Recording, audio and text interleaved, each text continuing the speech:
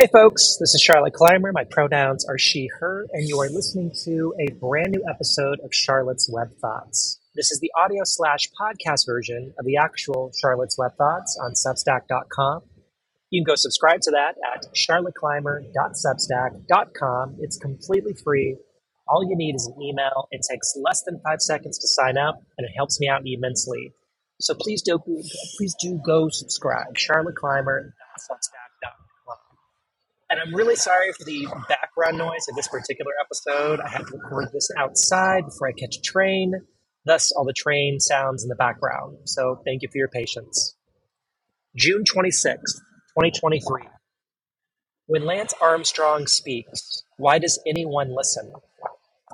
This weekend, Lance Armstrong announced a video interview with Caitlyn Jenner regarding trans inclusion in sports, as part of a series which he'll begin releasing today. I don't know why Mr. Armstrong woke up one morning recently and decided that trans athletes and fairness in sports should be a topic that needs his public exploration, but I do have thoughts on all this and context for those without it. First, let's get the obvious out of the way.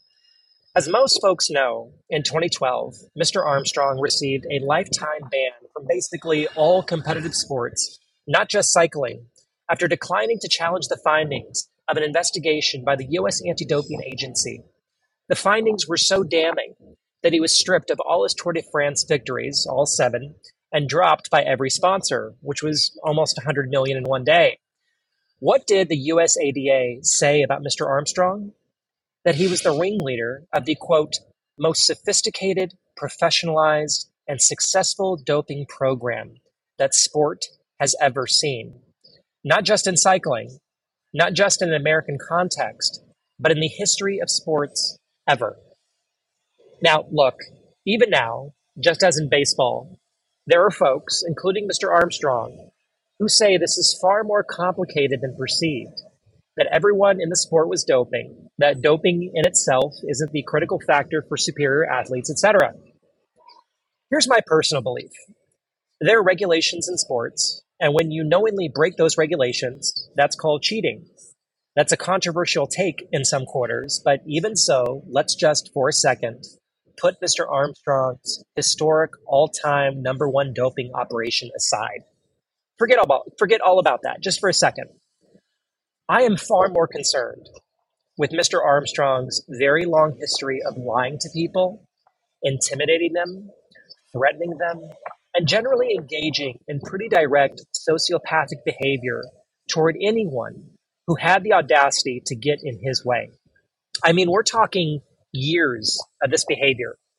And that's all to say, I don't know how, after all that, after years and years of Mr. Armstrong publicly destroying his own credibility, anyone could take anything he has to say seriously. This wasn't a few little goofs. This wasn't a rough patch. This was his entire career. I'm from Texas, and he was a hero to many of us growing up. I can't emphasize enough that wherever you were during the height of Mr. Armstrong's popularity, it was nowhere bigger than in Texas. There was a solid year where it seemed almost everyone was wearing yellow bracelets.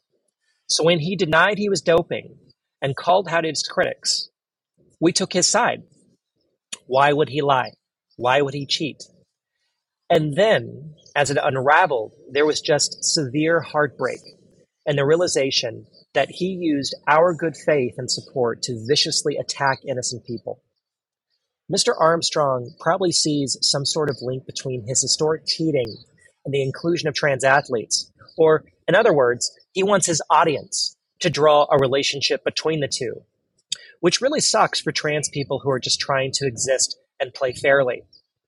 I don't know exactly what Mr. Armstrong gets out of this. Maybe it's a big paycheck, but the effect is pretty obvious. A conversation between the greatest doper of all time and a trans woman who despises other trans people as a right-wing media grift, equaling basically further anti-trans propaganda.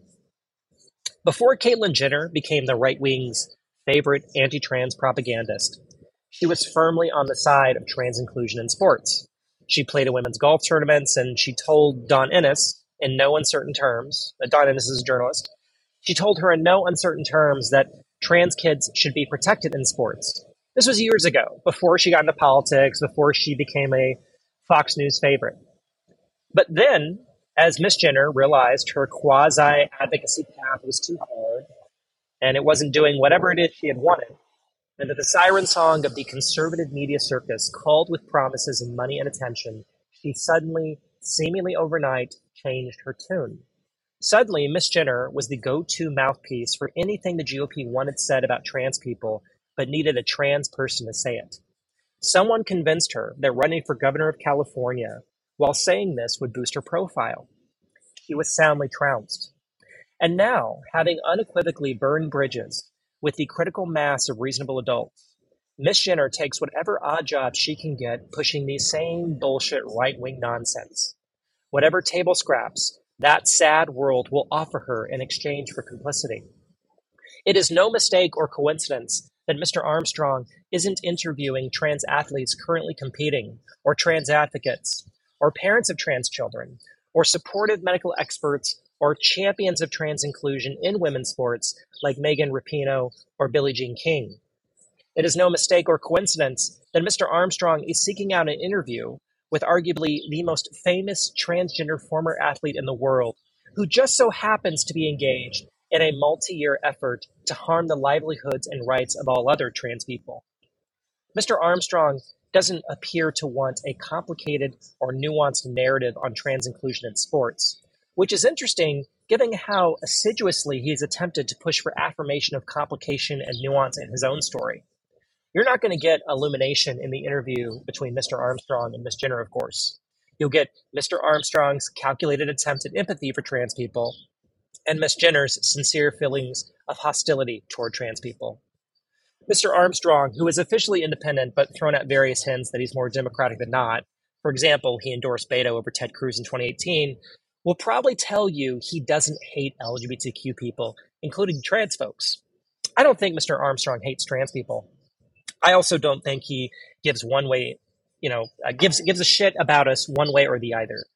For the vast majority of folks holding this view, it's fine with me. I don't care what he thinks about trans people at this point.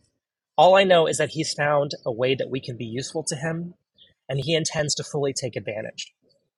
Mr. Armstrong still has a large platform and plenty of clout to gain access to folks willing to pay him to utilize that platform.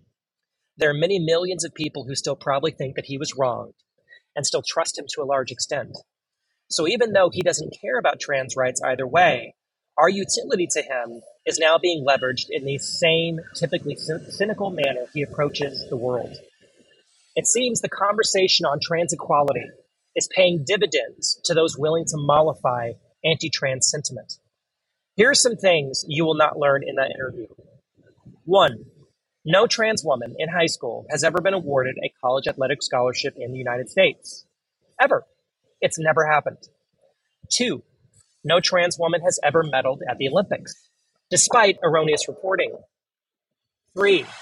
Trans student athletes are so rare that on multiple occasions, when Republican lawmakers were asked to cite examples in their own states, they couldn't answer.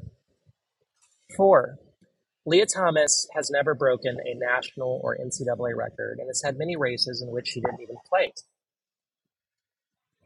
Now, do I think that any young trans woman in high school should be able to come out on Monday and start competing in any sports team on Tuesday?